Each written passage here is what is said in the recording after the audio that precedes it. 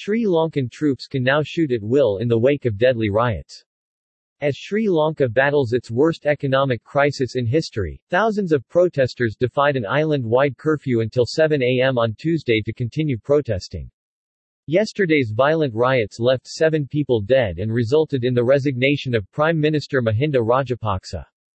The violence on Monday that led to Mahinda Rajapaksa's resignation had happened in spite of the state of emergency. Mahinda Rajapaksa spoke to hundreds of gathered supporters on Monday after initial, unconfirmed reports that he was considering stepping down. After his remarks, many of them, armed with iron bars, stormed a camp of anti-government protesters, beating them and setting fire to their tents. Police used water cannon and tear gas to disperse the skirmishes, after having initially done little to hold back the government supporters.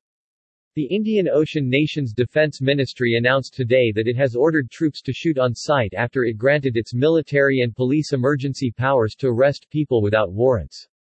Security forces have been ordered to shoot on sight anyone looting public property or causing harm to life, the Defense Ministry said today.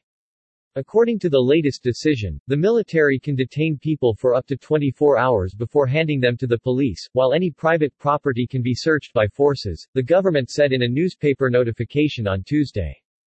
Any person arrested by a police officer shall be taken to the nearest police station, it said, fixing a 24-hour deadline for the armed forces to do the same. Severe fuel, food and medicine shortages brought thousands of Sri Lankans onto the streets in over a month of protests that had been mostly peaceful until this week. According to local media reports, some protesters were attacking politicians associated with the government late on Monday, setting fire to homes, shops and businesses they own. Demonstrators are also demanding the resignation of President Gotabaya Rajapaksa, the younger brother of Mahinda Rajapaksa, amid a devastating economic crisis. Some 200 people had been injured in yesterday's protests, according to Sri Lankan police spokesperson. Local law enforcement said that the situation had largely calmed by Tuesday, with just occasional reports of some sporadic unrest. Sri Lanka's unprecedented economic crisis follows the global COVID-19 pandemic, which hit key tourism earnings and left the government grappling with rising oil prices and the effects of populist tax cuts.